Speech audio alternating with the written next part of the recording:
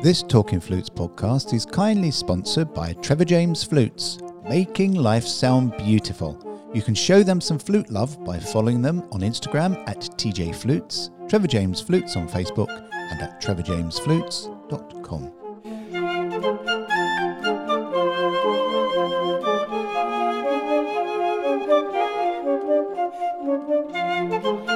Hello and welcome to Talking Flutes Extra with me, Jean-Paul Wright. As the memories of our Northern Hemisphere summer fades into the distance, I'd like to reinvigorate you today with a beautiful flute player and genuinely nice guy who I first had the privilege of meeting many years ago in London. Irish flutist, flute player, flautist, whatever you'd like to call a flute player, Niall O'Riordan enjoys an international career as a soloist and teacher. He performs regularly around the world, well, we could, when we weren't in COVID, that is, with pianist Anne Marshall, and they are a beautiful duo together. He's an experienced and passionate teacher and a certified Feldenkrais method practitioner, and uses the method to help musicians reach their potential by learning about their functioning and how to act efficiently. Now, this is really important, and we're going to explore this later. He has taught Feldenkrais classes at the famous Galway International Flute Festival and has published 2 Feldenkrais audio learning programs for flutists. And again, we'll chat about that later. He is recognised for his completely holistic approach to flute playing and teaching, drawing inspiration from psychology, NLP, which is neuro-linguistic programming, yoga, metaphysics, and visualisation. Welcome, Niall, to the Talking Flutes Extra podcast this week. Hi. Hey JP, really good to be here, and thanks for having me on. Well, as I said to you, I didn't think you realised, but I think you were number 3 or 4 of the original podcast when we started it, and we're on 170, this will be probably 180 when it goes out. That was a long time ago. Yeah. Yeah, you haven't changed. I've got a hell of a lot more lines and bags under the eyes than you. I have a few, definitely. So before we get into the juicy bits of talking about your passion for the holistic approach to flute playing, when did you become interested in the flute, and what was the driver behind you making a career out of it? Well, I went to a really great primary school in Ireland, and the teacher there, his name was Mr. Clifford. If any of my friends are listening who were in my class, he's a really fantastic teacher who had a school band. And this band was like 200 pieces of like young kids all playing different instruments. And so part of our education was everyone in the school plays an instrument. So we start in tin whistles and you kind of go on. I could tell you loads of funny stories about it. We had like special, it was so kind of, I suppose the school was held in such high esteem for its music. Like we had a special uniform just for the night of the Corella, which was where we played in the City Hall, and all the other schools, it's kind of like a showcase. But, you know, you'd have other schools kind of, you know, they'd have maybe, 5 people doing a bit of drama or a bit of music. And then it's like, our school was called Scoileasagáin. And there's like, we had a certain tune and we all marched on stage, like 200 of us in lines, and then everyone turning at the same time. So, yeah, that was the start of it, really. And I played the tin whistle. Funny enough, I started the tin whistle and I realised on the night of one of the first performances that I had my hands around the wrong way compared to everyone else. And I was on stage going, oh my God, I'm doing it all wrong. And nobody picked up on it until then, but I was able to kind of play away. So that got me started. And then there was a guy...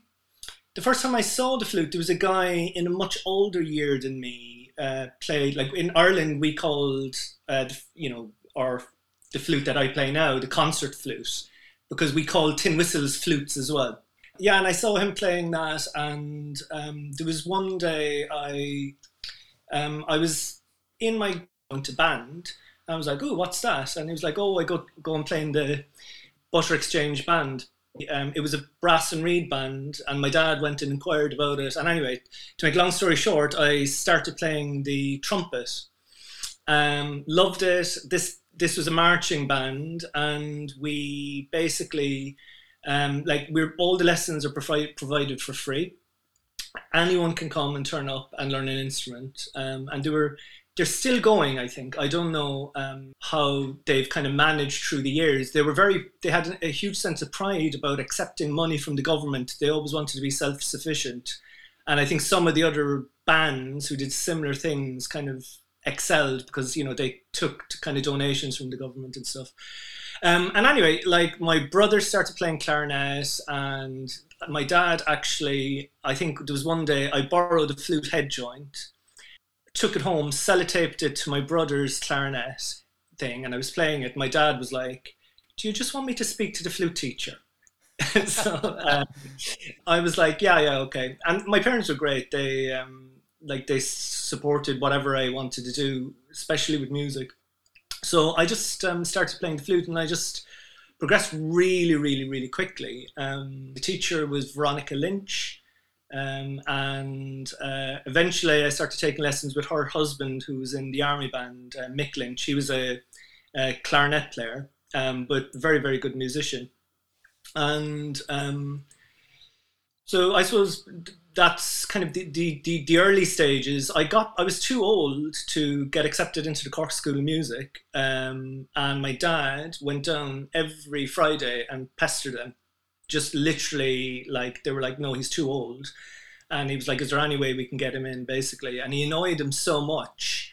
They gave me a place in the flute choir, and there was a flute technique class taught by Evelyn Grant in the Cork School of Music. And then I got to know Evelyn, and he pestered Evelyn. He would go and wait after the class, and he was like, oh, how's he getting on? You know, and Evelyn was like, well, we'll pull a few strings, we'll get him. She was like, I'd like to teach him next year. We'll find a way. So then I started learning with Evelyn, and she was like a really, really good teacher. There was because I progressed so quickly, I had a lot of really bad habits. I don't think my tone was great at all back then. And and then I kind of went through the School of Music. I got scholarships through the rest of my kind of education there, and then went on and did my degree with the same teacher, Evelyn Grant.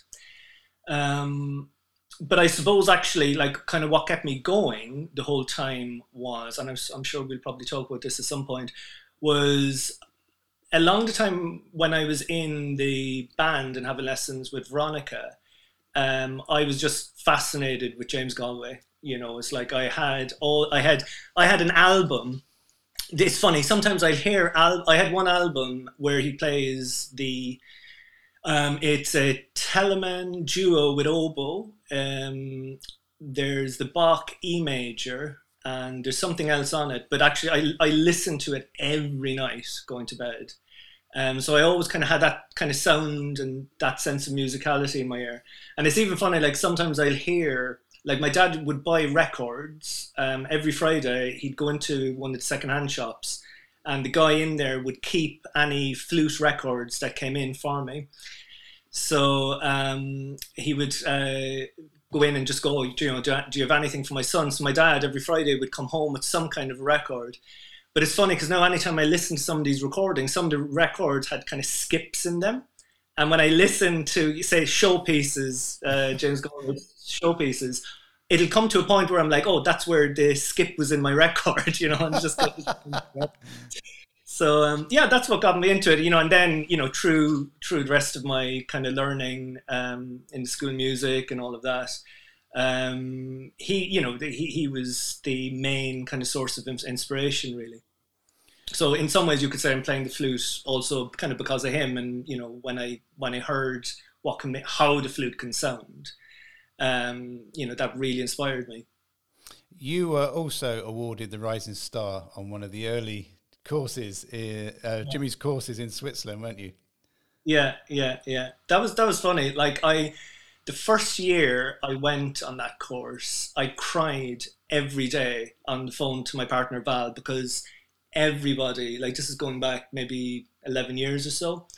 I mean, everybody was so good. And I kind of, it was a strange kind of time in my life, really, because, like, I know you through, at the time I worked in All Flutes Plus. Yes. I loved working there, but I knew I needed to be playing and I knew I needed to be teaching. So I went through a period of time of going, okay, I really want to get my playing in shape. And a few of my other friends were like, oh, you should go to Switzerland. So I spent a year, practicing my scales ridiculously. I mean, every day, hours and hours and hours of scales. And my playing improved loads. And then I went to Switzerland, and if I'm really honest, and I think it's good to be honest about these things, I think I had a bit of an ego. I think I kind of was like, oh, I'm going to really kind of show him how good I am. And I got there, and I was like, oh my God, no. Like, okay, I play well, but all of these other people, fantastic players. So, and I always kind of maintain with that course, and this is only my opinion, I'll often notice, the people who come back the second year, they'll benefit the most from it. So you'll either go and it'll damage your ego because there'll always be somebody better than you.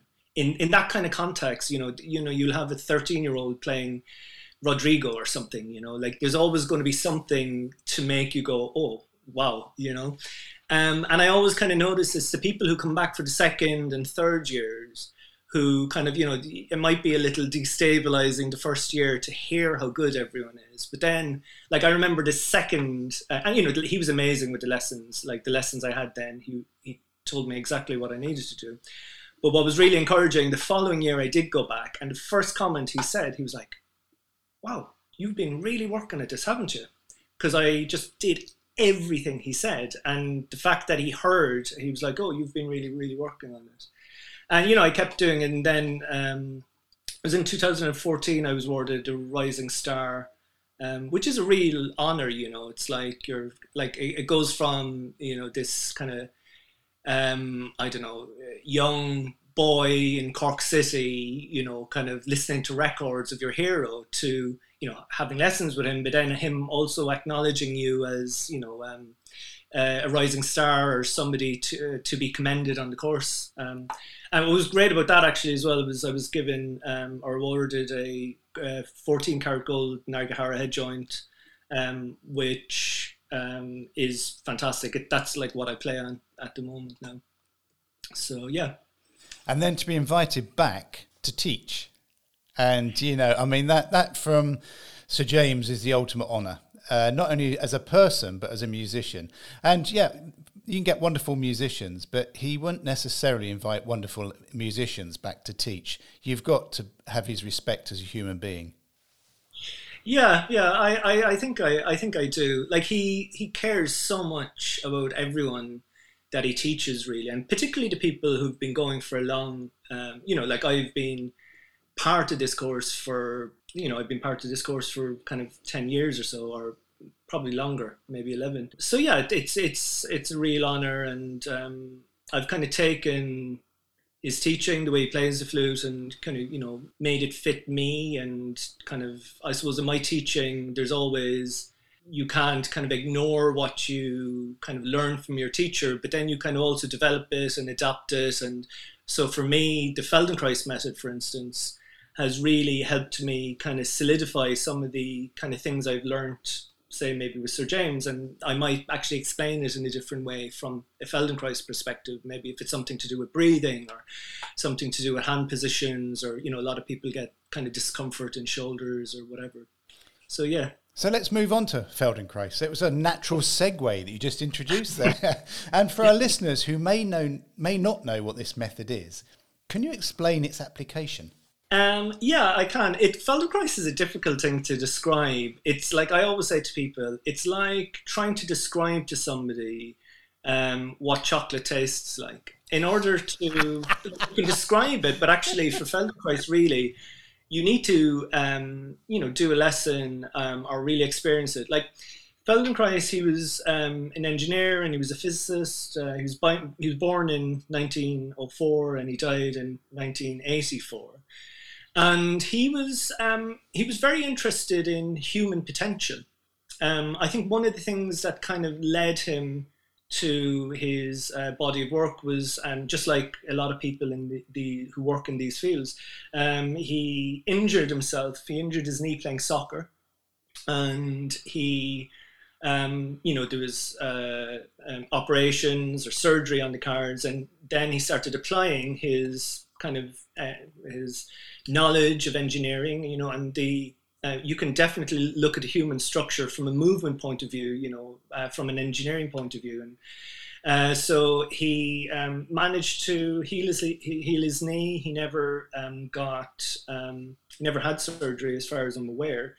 And he started to develop. He got interested in judo and self-defense. One of his very early books was on self-defense, actually. And even in that, you can see, if you think of self-defense, really, what is it? Or, in some of these martial arts, it's about acting with efficiency and how being able to use yourselves maybe in self-defense to maybe disarm the person who's, attacking you or whatever like that. And very much in the martial arts, you might know yourself, is that often, it's better not, rather than kind of fighting with what the person is kind of coming towards you with, is you kind of take it, mold it, and turn it against them, kind of, so to speak. You blend with what they're doing already.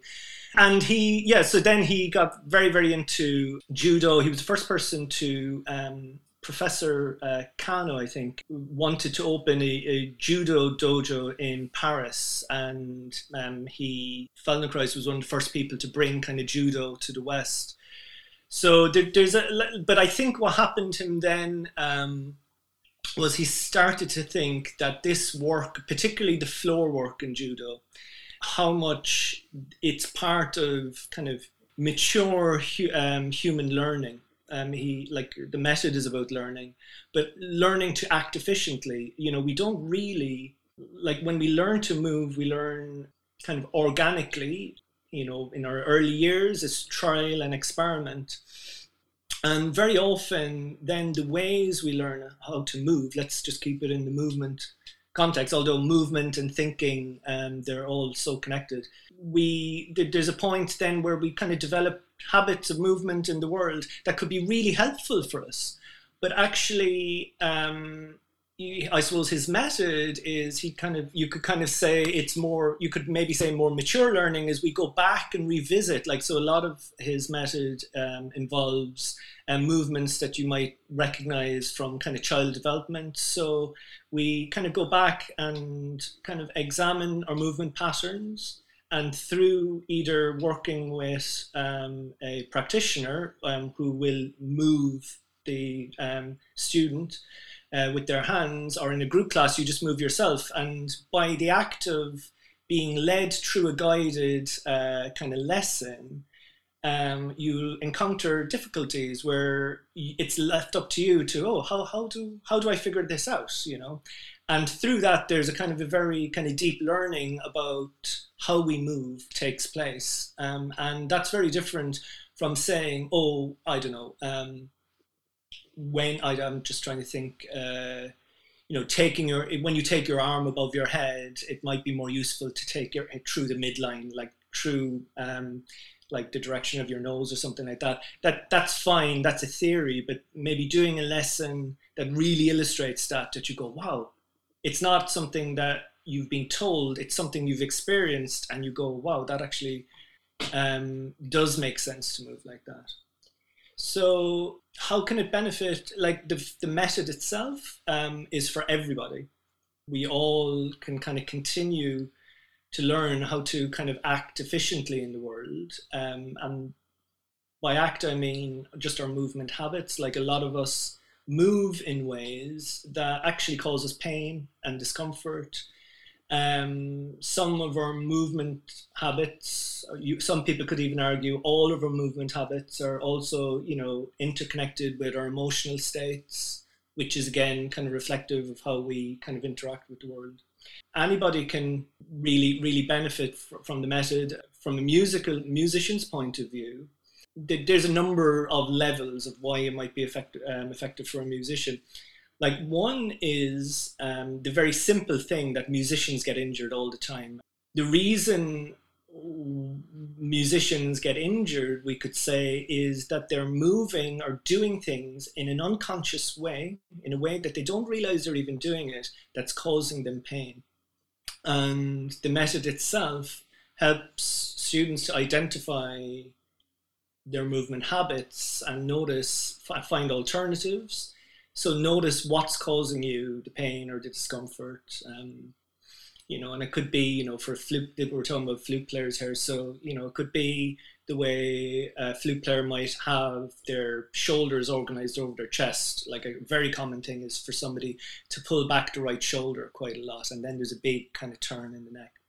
So it's great for injury. And actually, a lot of people come to the method through having some kind of injury. But actually, in some ways, that's only the tip of the iceberg of what it can offer.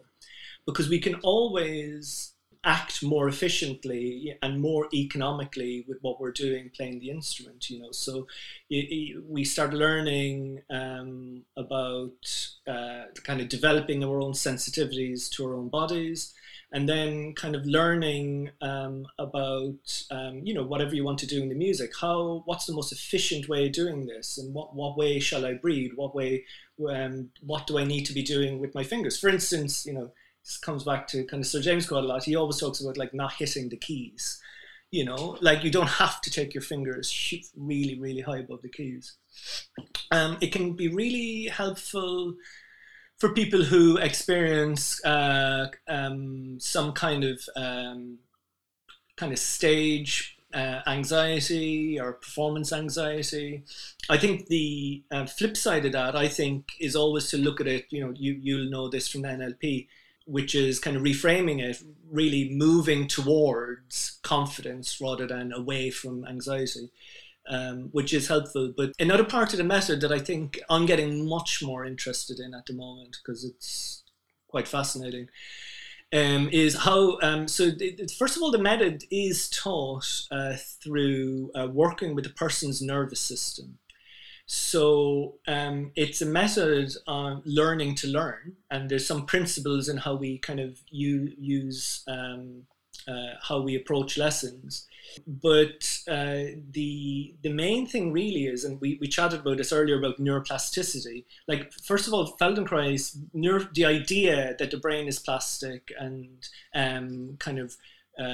it can adapt much later into life than we originally thought. And, there's all of these studies of the brain, people with severe injuries in the brain taking over, they may have had a brain injury or something like that, and other parts of the brain taking over function of bodily, like areas of that kind of control movement and stuff like that. So the Feldenkrais method itself is, it's a method of learning to learn.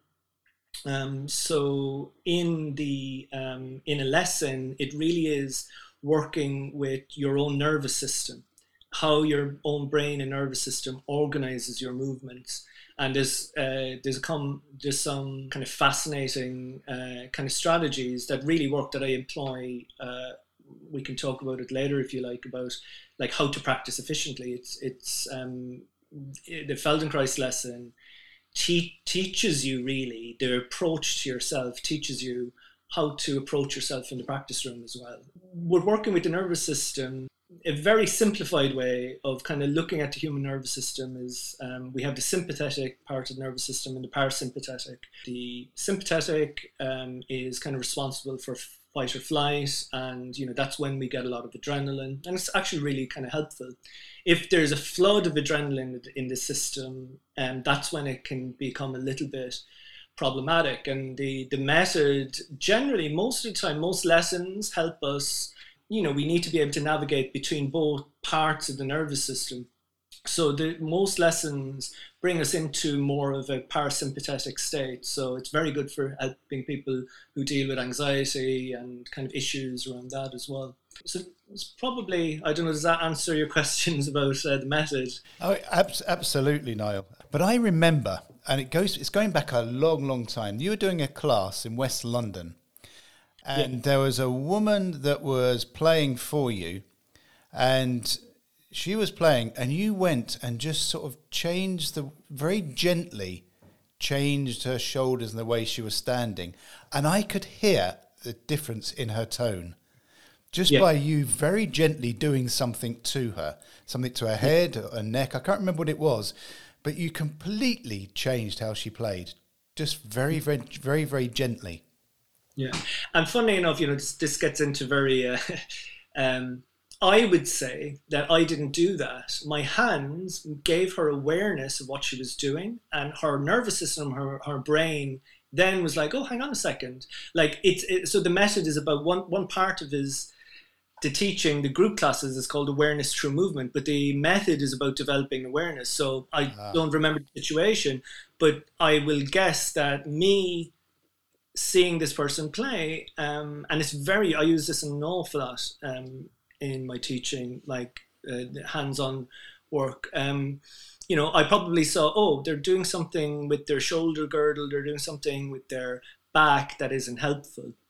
And you do develop a kind of a sixth sense. I think it's by you work so much with people physically that when you see somebody playing, you kind of go, I know what's going on there for them. There's something to do with the chest or the shoulders. And my hands in that situation then, I'm having a conversation with her, with her nervous system going, hey, do you know you're doing that? And then her brain will go, oh, I didn't know I'm doing that. I'm going to stop doing that.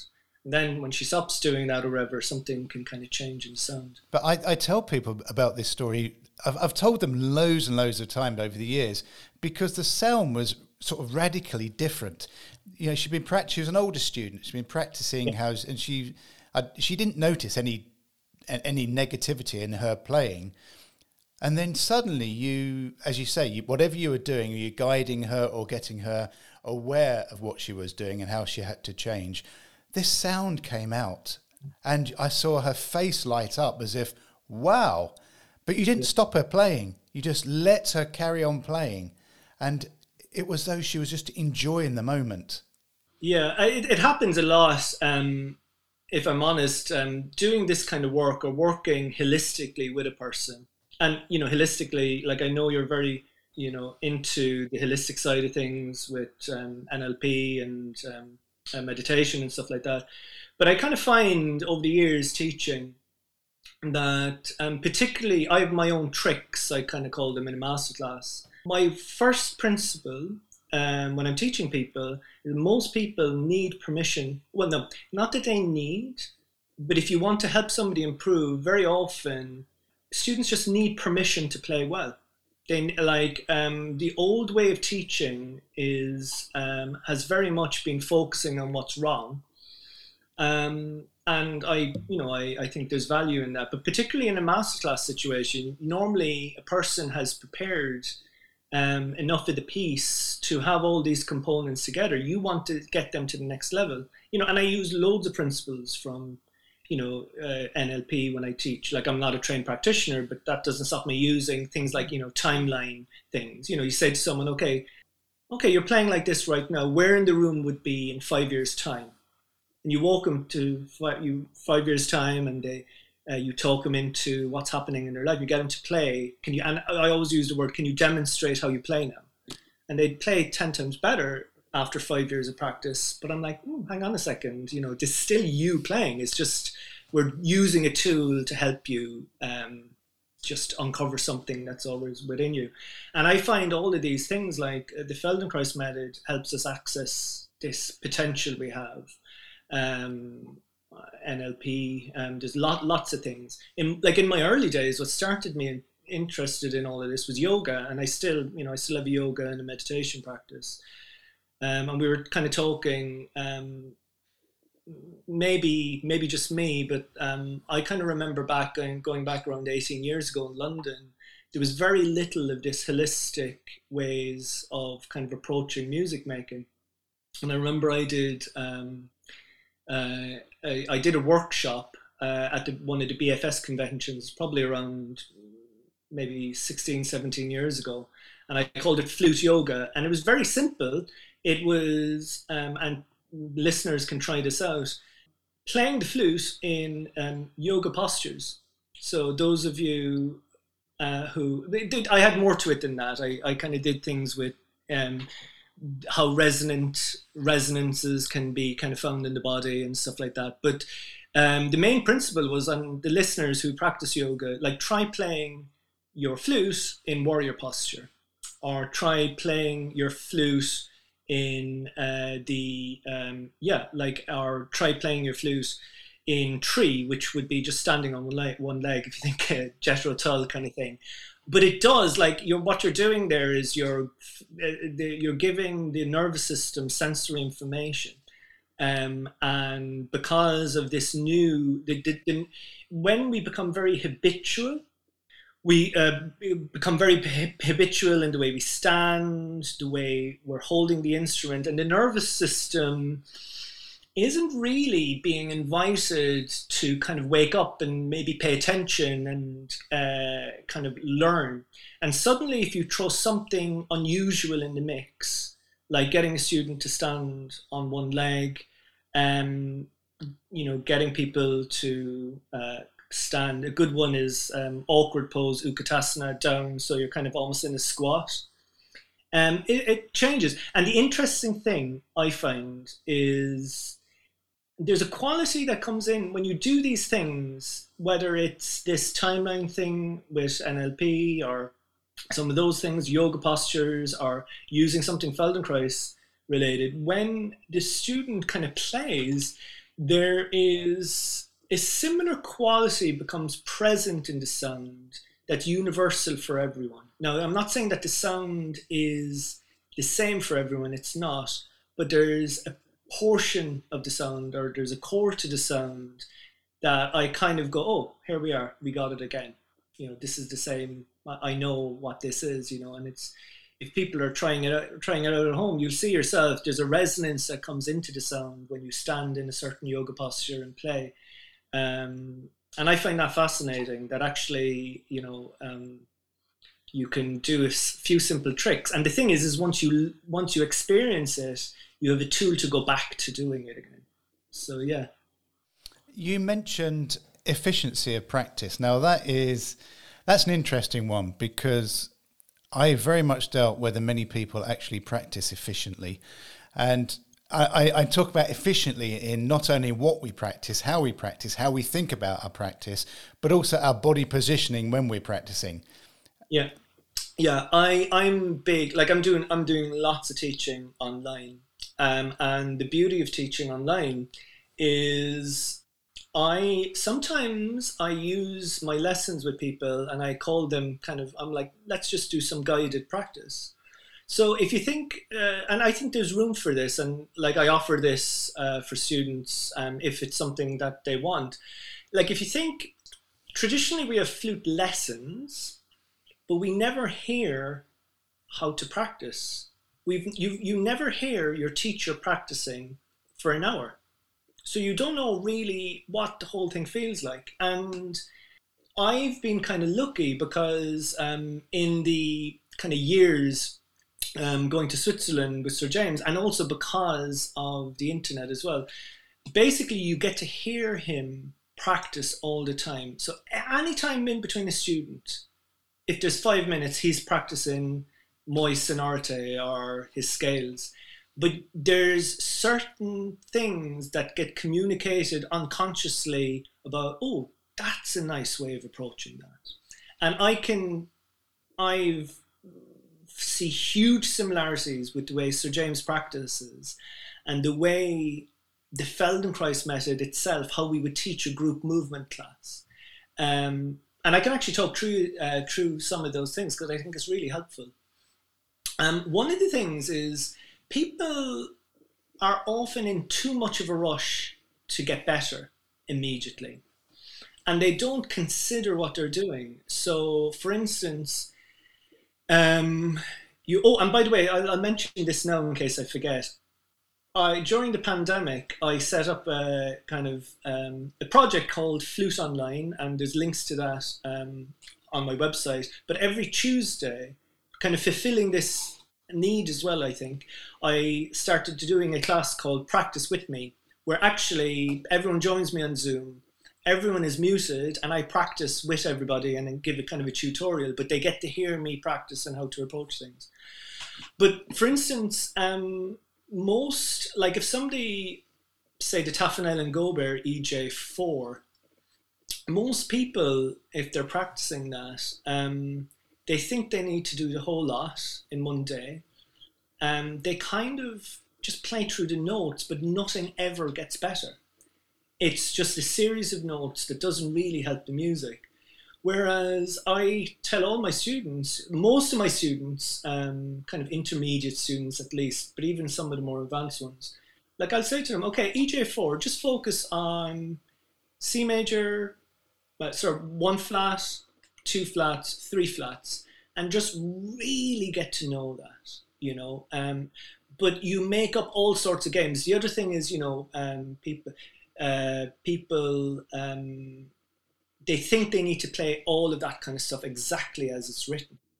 And actually, I think you're really limiting what you can gain from it if you're doing it that way. Like, it's much better. Like, I'll do it in kind of half bars, da da da da da da da da da da da da da da da da da, or da da da da da. So you make all sorts of games out of the exercises, and that's the kind of creativity that is very, very present in the Feldenkrais method, for instance. You know, it's like you're asked to do things in a lot of kind of varieties. Going slowly in the Feldenkrais method, like we'll always ask people to move slowly. Not all lessons have slow movements in, but when you're moving slowly, you get a chance to observe what you're doing. And I describe it to people like, let's say you're having a journey and you take this journey by car. You'll notice certain things along the route if you're going by car. If you go and take a bicycle, you're going to notice more. If you walk, you're going to notice even more different things. And moving slowly, say practicing with the flute, doesn't necessarily mean practicing slowly, but what it does mean is going so slow enough that you really notice all the details of what you're doing, and you can kind of adapt and assess if this is necessary. You know, like let's say you're playing and you have a lot of kind of tension in your right shoulder. If you're continually just doing your scale practice, like fast the whole time, without ever giving yourself the pause to kind of think and just go, okay, what's going on here? How does my shoulder feel? What's happening with the sound? These kind of tensions build up. A big thing in the method is taking regular rests. That's a time for the nervous system to kind of take on board the learning. When I practice, I never practice more than around 20 minutes. And I set my goal is to be present, mindfully present, practicing for 20 minutes.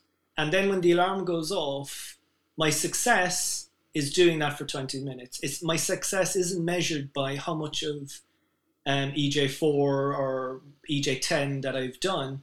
And then, you know, if you say to yourself, for instance, I'm going to spend 10 minutes practicing EJ4, and whatever I bump into, I'm going to begin fixing and exploring. So it might be going through the scale and discovering your tone. You don't land on a nice tone on the top note. If you feel as if you need to do the whole piece, you'll kind of overlook that and nothing gets better. But if you kind of go, okay, whatever I bump into, I'm going to stop, explore, kind of improve from there. And then, you know, normally in a practice session, any of these exercises, suddenly you end up doing a very, very small amount of it, but you are guaranteeing that your flute playing is getting better. And I'm a bit skeptical about just the way people just bash through the exercises. I think the time for that is when you're very, very advanced and you want to stay in shape, which is a different thing. It's kind of almost like a maintenance rather than learning something. But you're very much a person that when you see a note on the page, for a lot of people, that's a blob. That is just a sound that you play and then move on. You regard that blob, that little note, as having a personality. And that's what you're trying to look at, isn't it? The personality of each note. Yeah, exactly. You know, like there's a big thing. Like, you know, I'm kind of big on the tone, sometimes a bit maybe too much, but the tone is important on the flute. I think my life's work is helping people to play with less mechanically and find out their own inherent musical creativity. I know that's what everybody wants to do, but the way I'm doing it maybe is a bit more unique in the way I employ all the stuff that I use. That people really find a way of expressing themselves through the music that's really kind of unique to each individual. So people we can get a little bit too caught up in what's on the page. We have to respect the composer.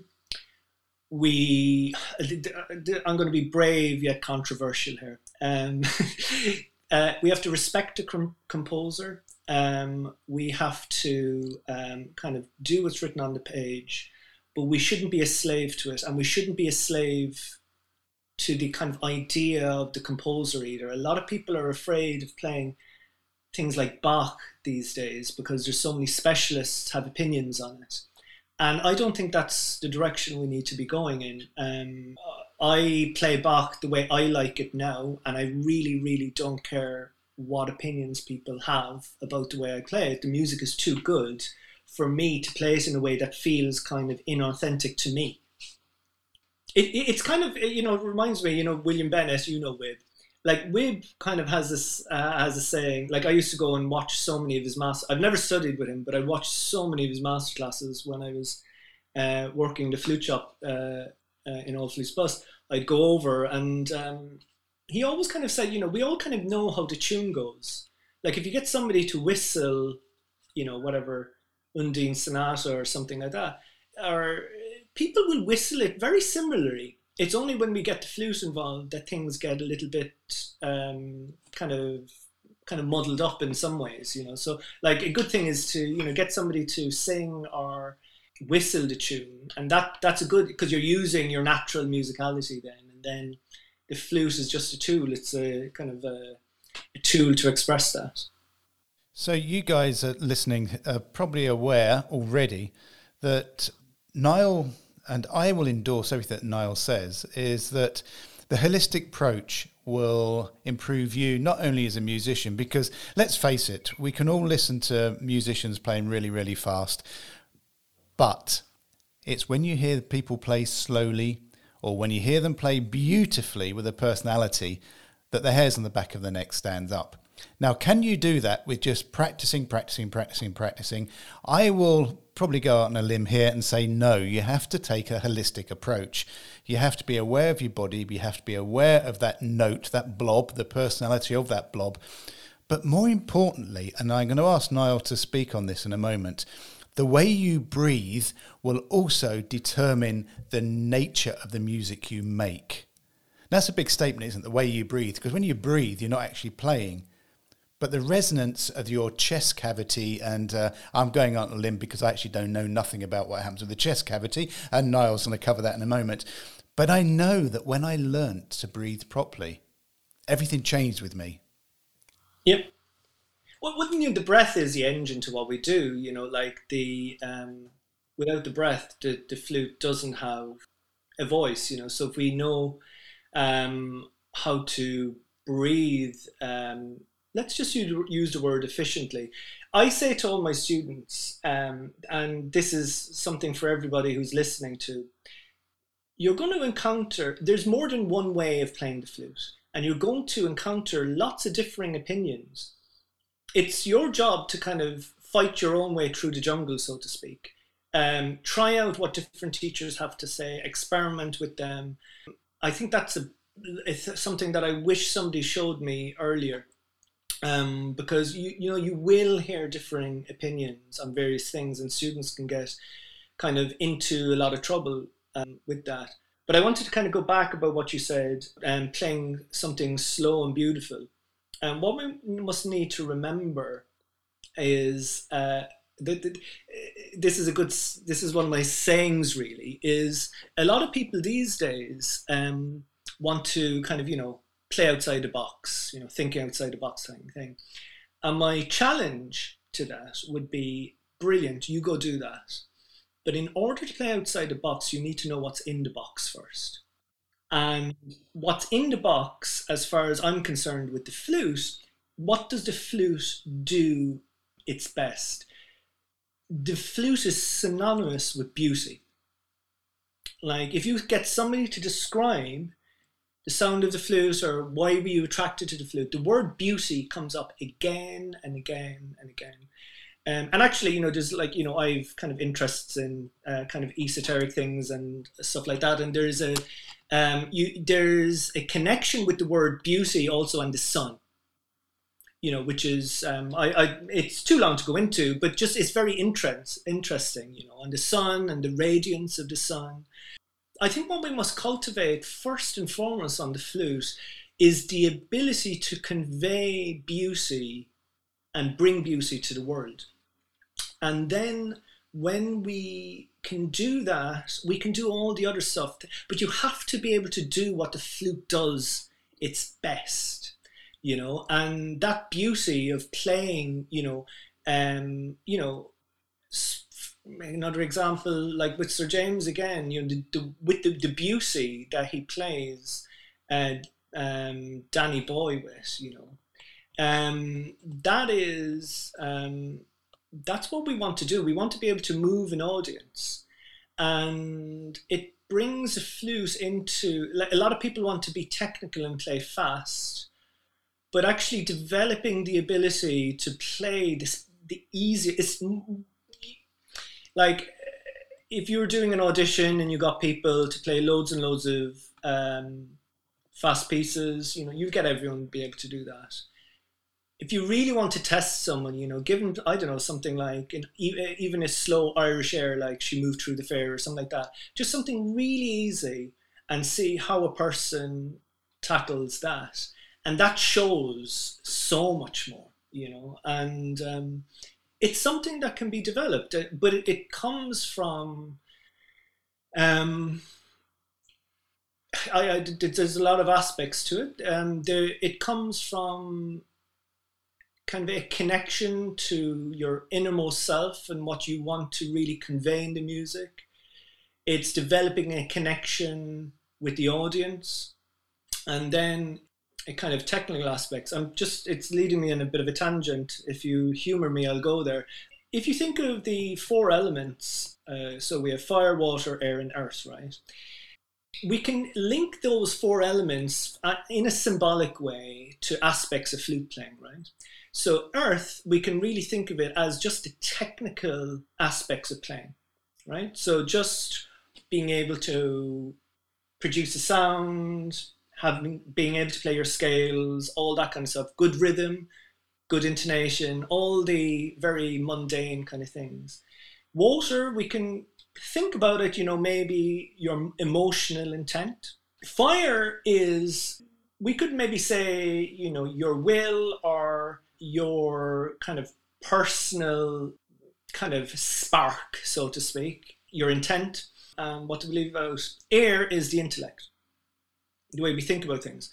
Now, we all come across players then that those four elements need to be in balance in order for the magic to happen. So we've all heard of somebody who's really emotional, but they don't have the technicalities to back it up, so it doesn't really work out. Or we can hear somebody who's really technical, but they may lack their connection to their emotions or their will, their idea of what they want to do with the piece. We can come across musicians who really overthink everything, so we can kind of hear, they're thinking of the pianissimo, they're thinking of this, and it's all very thought out. And those four elements need to be brought into harmony, and considering them, and I use this model with my students a lot, in order for the fifth element, the magic, let's say, to be present. And it's only when those four things are nicely balanced that something that seems beyond ourselves become present in the music. So that's a kind of a good example of how to kind of approach that kind of stuff. I love that. I mean, that's the first time I've heard that approach and that way of breaking down music and our ability to communicate into the elements. That is just stunning. I just want to go back a bit about the Sir James's Danny Boy is that before I even picked up a flute, my mother, is an old English one. You know, you chop one finger off. That doesn't matter. I've got another 4. And I came downstairs. I tell this story to everybody. I came downstairs one morning and she was in tears. And she said, listen to this. And it was Sir James playing Danny Boy on the radio. And that was the reason I started, because I wanted some of that power. I wanted to make my mum cry. I mean, I made her cry, not with my flute playing, but with many other things. But the power of the communication of that flute, as you say, it's a voice. We don't have a reed. We don't have a mouthpiece. We don't have we don't hit anything or a string. It's our voice. And that's why when I've seen you work with your students, you concentrate on the whole, which is not necessarily the technical side. It is getting that communication, and that communication via Feldenkrais methods, either via breathing or it's via an NLP, by the way you're altering the way people think and focus. It is that one approach that, as you say, it's missing in many music colleges. You need, when you're teaching, I would encourage all teachers, you really do need to believe in your students, sometimes more than they believe in themselves. And you have to have the ability to see their potential. And in the rare case that maybe you can't fully see it yet, you have to believe that it's there. And it's your job to have that come out. And the power of that alone makes you a good teacher in some ways, because we on an unconscious level can pick up on that. Like if you know, somebody's giving you a lesson and they're, you know, I'll say to you, a simple example, I'll just go, okay, now let's do this, but let's just do it much faster like this. And they look at me going, oh my God, I can't do it that way. And that exercise is for me to kind of say, yeah, I believe you can play it like that. And even if you make mistakes right now, then, okay, you've experienced it and you know your teacher believes that you'll do it. So you'll go away and practice it. We can't lose sight of the individual who's trying to bring their voice forward, you know, and any kind of glimpse of that individual's voice, we need to kind of nurture and kind of coax out. And as you said, you're a life learner, and I'm sure you're learning from every one of your students that you see come through the door. Can we briefly speak about Embodied Musician and your audio courses, which can be found on your website? Yeah, sure. So I have 2 audio programs that I'm really proud of. They're on my website. You can find my website. It's Niall, Niall, flute.com, or you can also find the same website through fluteonline.net. But I have a few things there. So I have my 2 embodied musician courses. So one is breath and balance, and that really looks at the intimate relationship between how our posture affects our breathing. It kind of looks at the organization of the rib cage in relation to the spine. And actually, you'd be surprised doing these it's like 3 hours of lessons, and I have kind of integrated parts where you're doing some parts of the lesson with playing the flute as well. And there's a good kind of handbook with images of the positions. The rest of it is all audio. So that's on kind of really examining the relationship between how we stand, our posture, how we relate to gravity, or how that affects our breathing. And the other one is tone, and I think it's tone and jaw comfort for flute players. And that's a real fascinating one as well, because so many flute players use an awful lot of extra effort in their jaw and they don't even realize it. Like my years giving people lessons and working with flute players, I've come to a kind of conclusion that a lot of the time when people have, like you can even do it now, if you really clench your jaw, you would feel echoes of it down your neck, even into your shoulders, right? A lot of flute players get into trouble with maybe neck pain or shoulder pain, and actually the origin of it is how they're organized in their jaw, and softening up this area can really soften up other kind of areas in ourselves. It's the lessons are basically kind of jaw lessons, lip lessons. It's not just moving of the jaw, movement of the tongue, and that all of those lessons, you know, you'll do a lesson, and I would be shocked if you did a lesson and didn't on either one of these and didn't play the flute and for the flute to sound better. So, and there's something that you can kind of go over and revisit again and again. The interesting thing with the jaw one as well is that the jaw, like a lot of the facial muscles are kind of connected into the parasympathetic part of the nervous system, particularly the vagus nerve, which can really kind of help regulate kind of feelings of stress and anxiety. So like any of the, if you think when we get stressed, one of the first things that happens is kind of going into the jaw. So there's a real relaxing benefit from that. The other work that would be useful to tell you about is at the beginning of the pandemic, I started a class. I started a whole project called Flute Online, where I haven't given a workshop in a while, but when I am, they'll be up on my website so people can check that out. I gave Feldenkrais workshops connected with flute playing, but what I did was set up this class. It's every Tuesday, 5:15 UK time, and it's a half an hour. The class is called Practice With Me. You can find the sign up on my website, and I do a kind of spontaneous class of people practicing along with me. We have a kind of a core group of people, so it's kind of grown really into a community, and I've been offering that free since the beginning of the pandemic without fail every Tuesday. And I get so many nice comments and letters from people saying the highlight of their week, and how just the regularity of having something to do every week was really helpful. And after a year of that, so many people were asking for recordings of classes that they missed. So I set up a Patreon page. So the Patreon I've divided into kind of 3 tiers. So the first tier, I call it the nickel tier, and it's £6 a month, and that's all archived recordings going quite a way back now of all the Practice With Me's. And everything is tagged, so if you want to kind of see what I have to say about tone or posture, you can kind of go in and do that. For £10 a month, the silver membership has all the content from the previous one, so all the Practice With Me's, and then also I create a special flute tutorial once a month. And then the gold tier includes all of what I've just mentioned. And the gold tier, I also include specially recorded Feldenkrais lesson for flute players.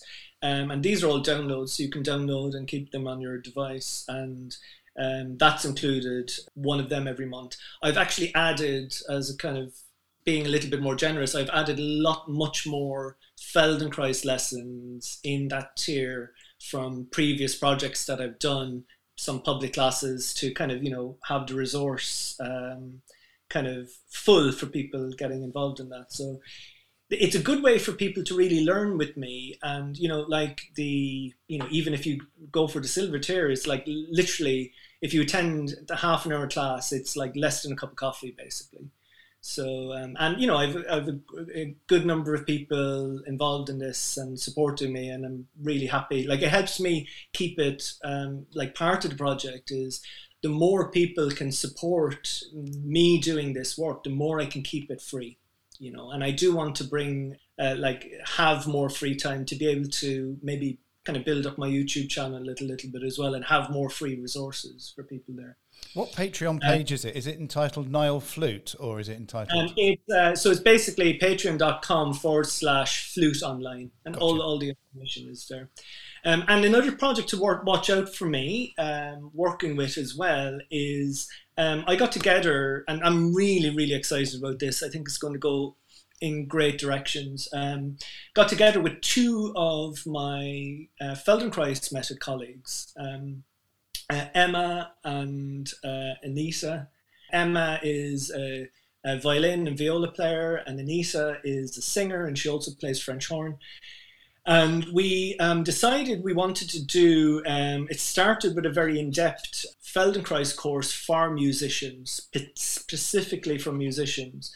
And we did one early on in the pandemic, and we did it for 4 years, that would be long, 4 days. It's a real immersive courses. We did 4 days. Now we're kind of sticking to 2 days, and we're even thinking just doing 1 day ones. What's really good about that is just with the Feldenkrais method, it's so broad. All of us as practitioners bring such different flavors, being musicians and Feldenkrais practitioners, to, performing. And we have instrumentalists and singers from all over the world, and also different genres. We didn't want to limit it to just classical music.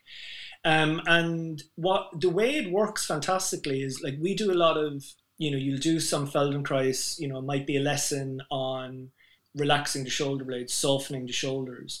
And then we do part of the lesson, we call it integrating, which is everyone stays muted, but then they get up with their instrument. And as a practitioner, we talk them through how to bring what they've learned in the lesson directly into their playing and stuff like that.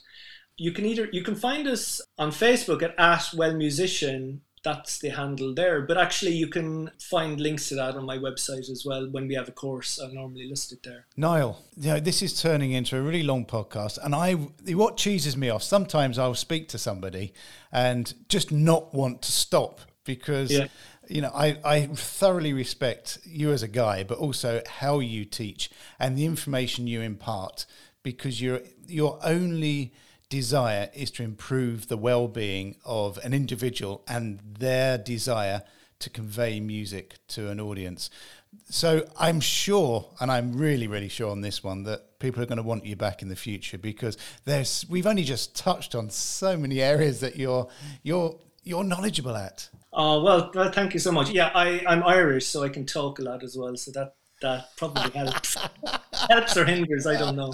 But yeah, there's loads, there's lots of things we didn't even kind of touch on, and things like, maybe another time we can speak about things like meditation, because I know that's an interest of yours. But they're all kind of, all tools to help the individual to reach their potential. I think that's not in music, just in life. That's our goal, is to be the best person we can be, bring the best of us to the world.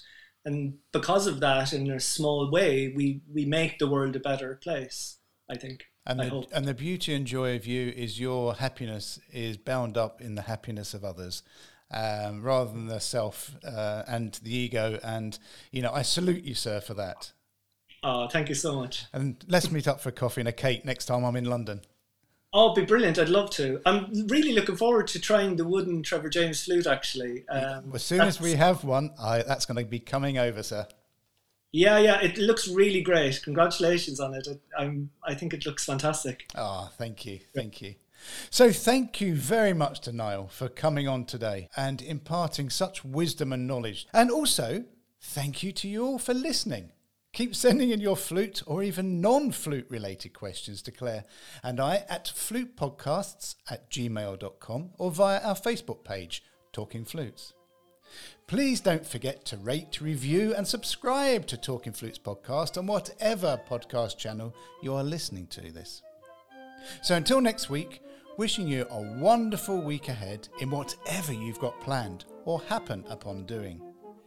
May you be musically fulfilled, and may your middle C be especially resonant. Goodbye.